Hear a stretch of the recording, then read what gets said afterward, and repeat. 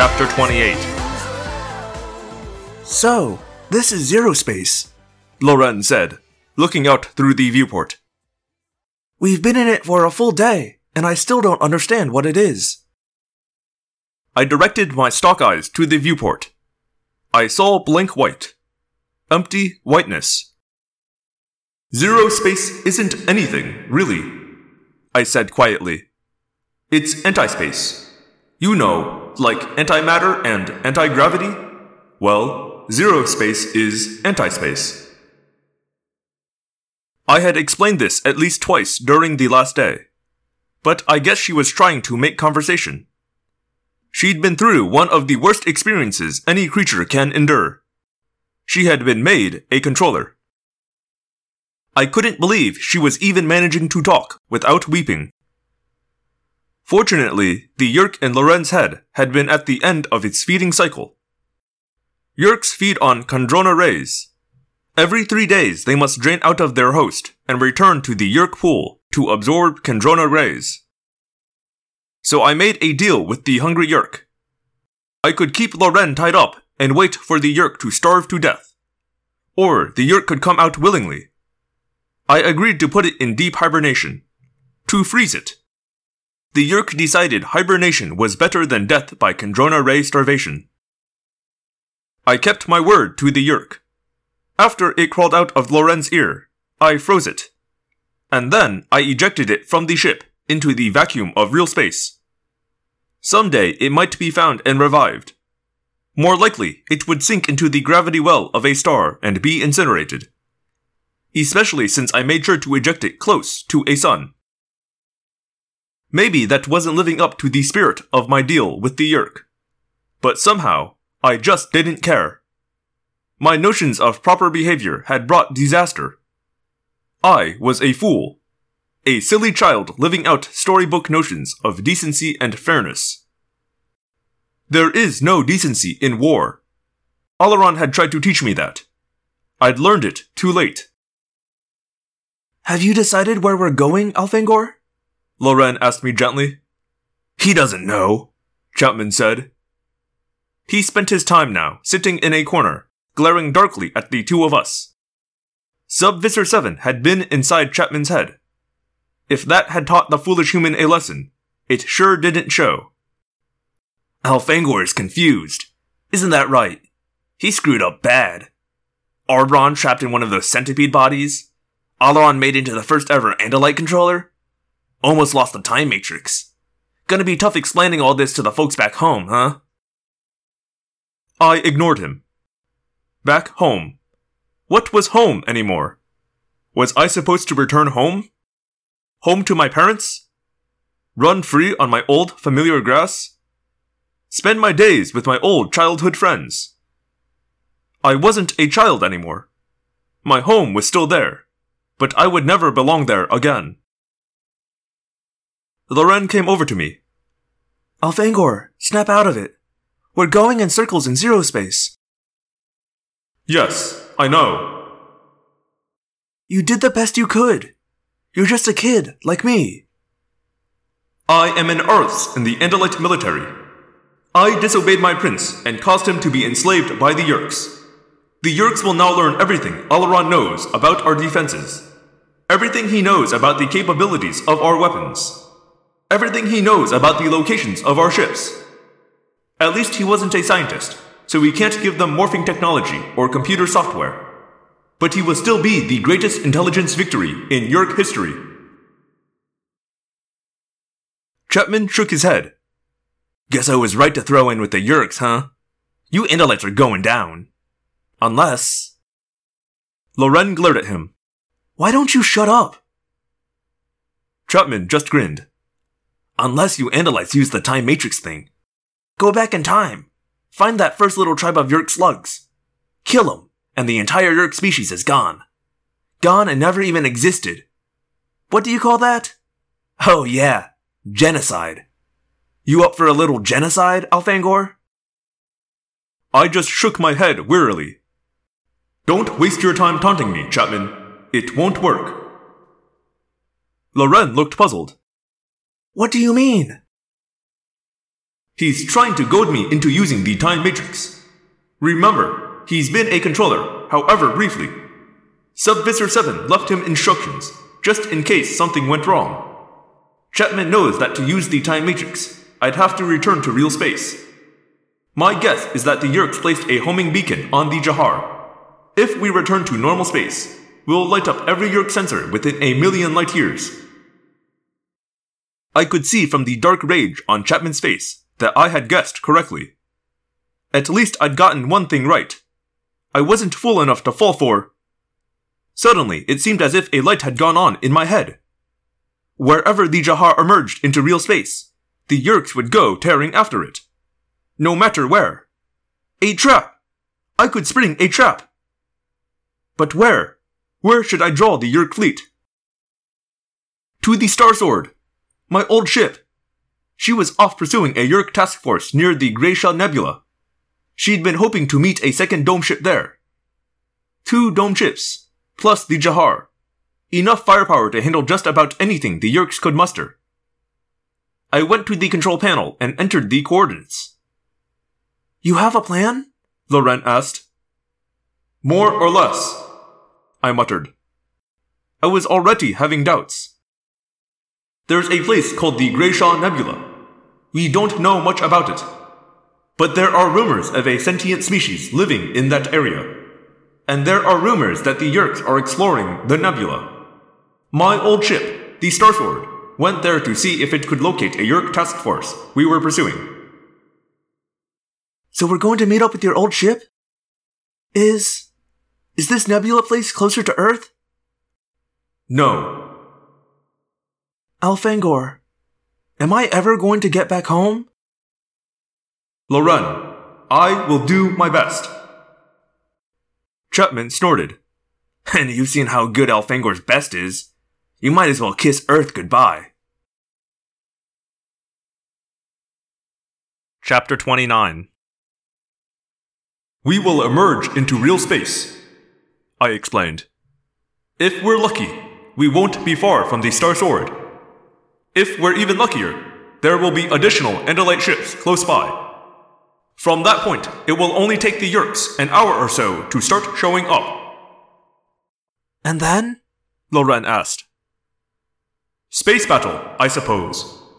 Andalite fighters and Yeerk bug fighters going at it. Us too, of course. Is there anything I can do to help? Yes. Show me the best way to tie up a human, I said, looking at Chapman. I don't want any distractions. We tied the human around his feet and hands, using spare conduit hose. Then we tied the hands to the feet behind his back. One last thing, Loren said.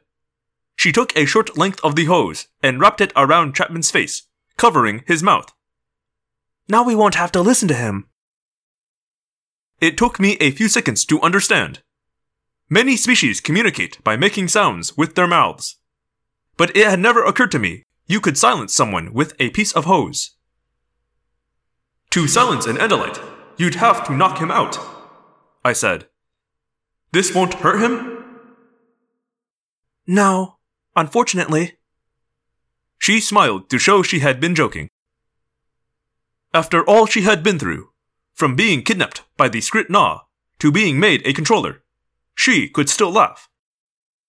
I wondered if I'd been wrong to think humor was a weakness. I wondered if Ardbon could still laugh.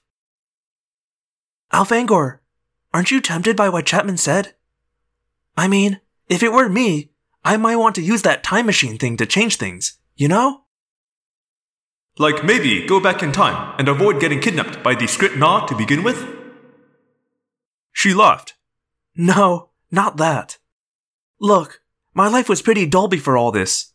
I know when you take me back to Earth, you'll have to erase my memories of this. But still, even though it was horrible sometimes, I don't think I'd want to never have met you. If it wasn't for my mom worrying and all. I was surprised. And pleased, too. In the Skrit Na ship, where I found the Mustang, I also found pictures of Earth. It looked very beautiful. Wonderful, delicious-looking grass, and tall trees, and streams of water that bubbled across stones. Is your home like that? We do have places like that, Loren said, smiling sadly. There's a place we went once, back when I was little and my dad was still with us, before he went to the war. It's a place called Yosemite. We camped out in a tent. Yosemite is like that. And did you stick small white cylinders in your mouth and smile at the beauty of it all? Small white cylinders? Loren looked puzzled. Then she laughed her strange but delightful human laugh. You were looking at cigarette ads. Those white cylinders are called cigarettes. They're bad for you, actually. Very bad for you. They make you sick. So humans go to beautiful places and use sickening cylinders. Why? But Loren was laughing too hard to answer. And pretty soon, even though I had no idea what was so funny, I was laughing too, although my laugh could only be heard by Loren inside her own head. So, she said after a while, why don't you want to use this time matrix thing? I waved my stalks forward and back in a gesture of uncertainty. You can't just go messing around with time. They say it's insanely complicated. Sure, maybe I could go back, like Chapman said, and stomp out the first Yeerks who evolved. But who knows how many other things that might affect. Besides, to be honest, I guess I'm scared of the Elamists. The what? Supposedly, they're the race that built the Time Matrix, thousands and thousands of years ago. They built it, and then, suddenly, as far as anyone can tell, they vanished. The entire species of Elamists just vanished. You think it was because they used the time matrix? No one knows. Some people say the Elamists still exist, but they've moved beyond the normal space-time dimensions we know. There are some who say the Elamists are almost all-powerful. I shrugged. Of course, there are others who say they're gone forever, or even that they never did exist. Now Andalite parents tell their children stories about the Elamists. Fairy tales. Are fairies magical beings in human mythology? Not just fairies. We have elves and leprechauns and Santa Claus and hobbits and werewolves and vampires. We even have aliens from outer space. Despite myself, I laughed. Yes, those outer space aliens are quite troublesome. Doesn't the time matrix prove that these Elamists are real? Well, I don't know. But if Elamists are real, if they really do live in dimensions beyond our own, then they have powers that we could not imagine. Pretend? Never mind. No, tell me, Loren urged. Unless you have something else to do.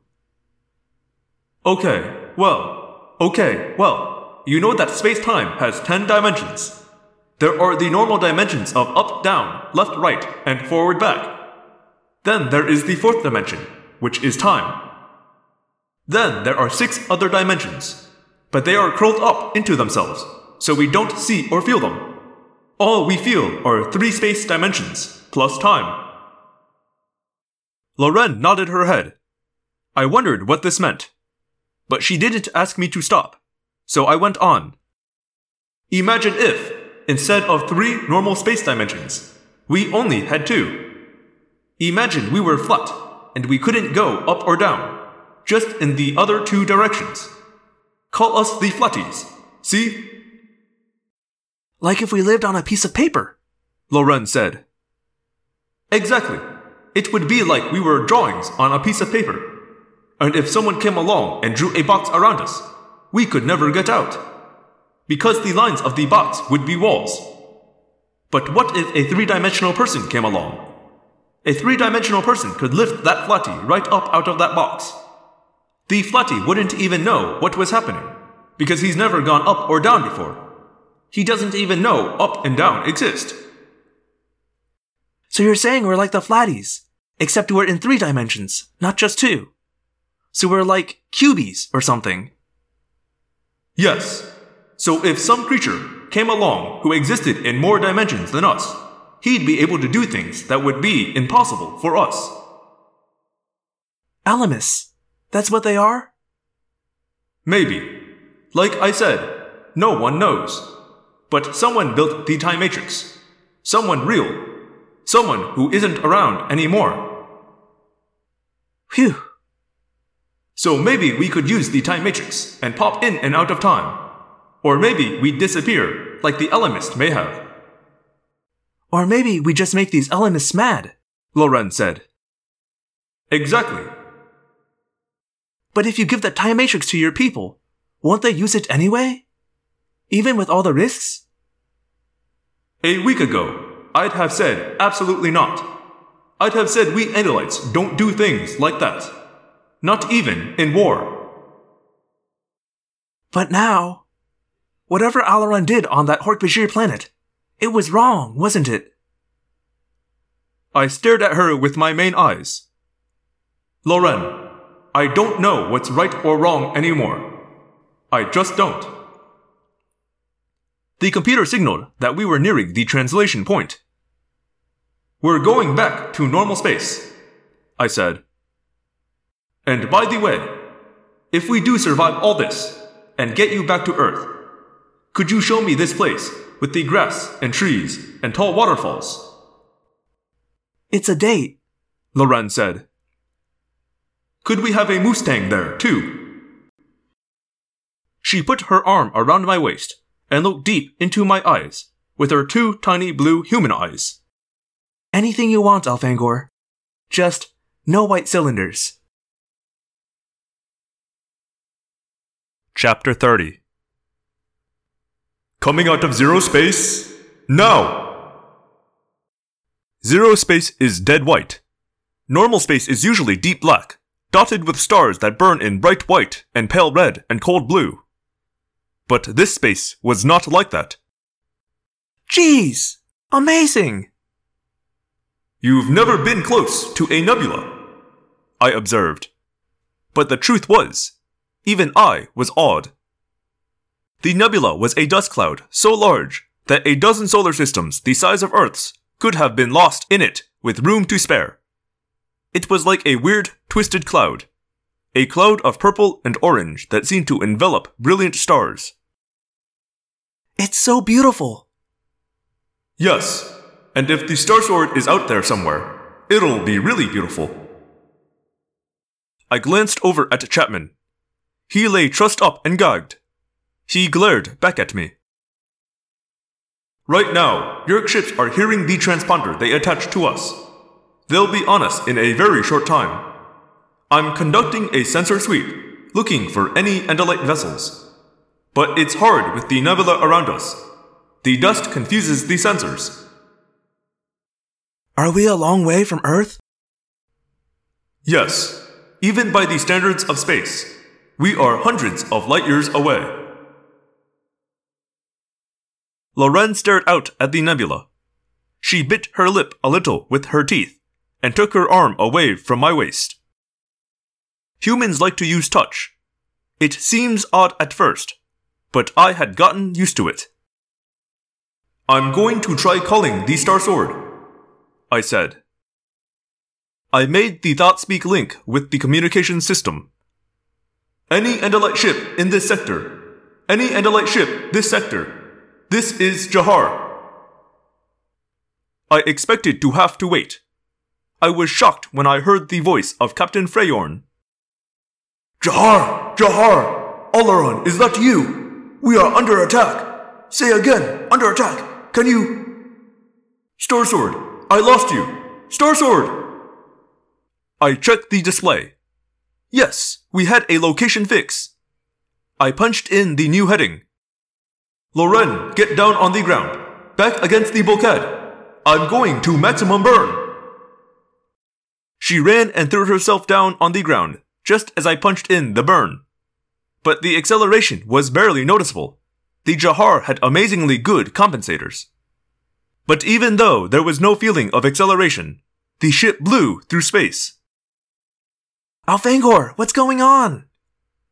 I don't know, but I'm powering up all weapons. At maximum burn, it took less than 10 minutes for us to be able to spot the Great Dome ship. She came up on my view screen at high magnification. She looked like a glowing steel stick with a bright half ball on one end. Her engines were off. In the space around her were a dozen or more of our fighters.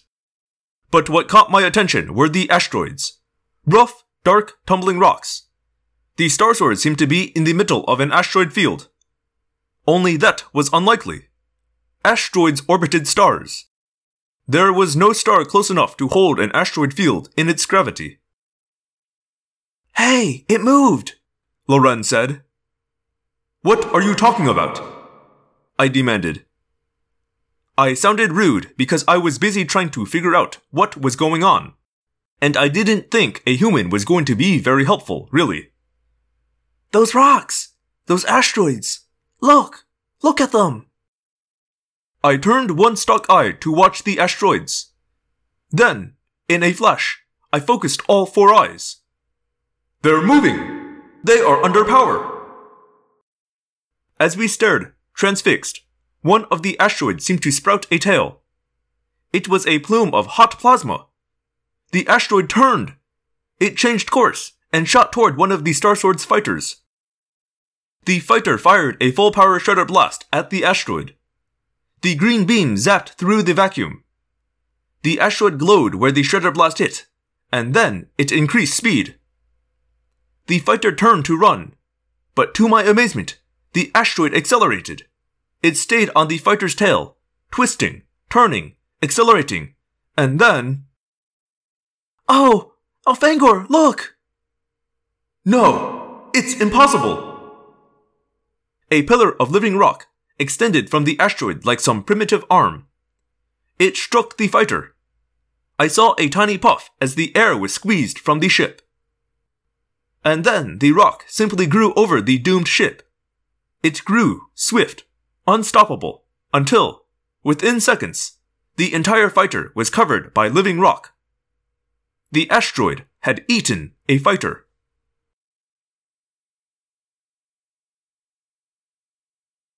Hello, Phantomorphs, and welcome back to another episode of Audiomorphs, the Animorphs auditory experience. Still here, it's Daniel. I have a email today from AJ. It says, this is actually pretty exciting. It says, "Hey Daniel, I just want to say that I love the podcast. You do an amazing job bringing to life these characters from my childhood. I look forward to future installments." That part's great. Thank you so much, AJ, for listening and for liking what I do. I really appreciate it. This next part is very exciting. I was wondering if you'd heard that the Animorph books are getting official audiobooks through Audible. So far, they have the first 2 books out, and up to the 8th one for pre-order. I listened to a sampling, and apparently I've been saying Yerk wrong all these years, LOL. I did not actually know that they were doing those. That's actually really cool. Gosh, I hope Scholastic doesn't come and take down this podcast now that they've decided they want in on this stuff. And I also listened to the free sampling they have from The Invasion on Amazon, and the way that narrator says it is Yerk, like he's Norwegian or something. I don't know if that's canon. I don't know if that's approved by K.A. Applegate. Regardless, I think I'm going to keep saying Yerk because Yerk sounds real goofy. But yeah, if you want to hear higher production version of what I do, you can pay $11 for an audiobook, which I think is a ridiculous amount of money for, 60-page paperback young adults book, but that's just me. You can listen to this one for free. I promise I'll never charge you for this one. Anyway, the message ends. I hope that you're feeling better and know that you have fans out here in podcast land. Thank you so much, AJ, both for telling me about those audiobooks. That's awesome and wild. And also for the kind words. I really do appreciate it, and I'm feeling a little bit better this week. So, life moves on. So thank you for listening to another episode, and if you want to reach me like AJ did, you can do that at audiomorphscast@gmail.com or audiomorphscast.tumblr.com. You can also check out theapocalypse.com, which is my website. That's The Apocalypse. It's like apocalypse, but there's a D right there in the middle. It's where I post all my creative endeavors that I do in my free time because I have a short attention span and I need to create. That's really all I have this week, so thanks for listening and I'll see you next week. My name is Daniel, and I believe one day the Andalites will come. Until then, we fight.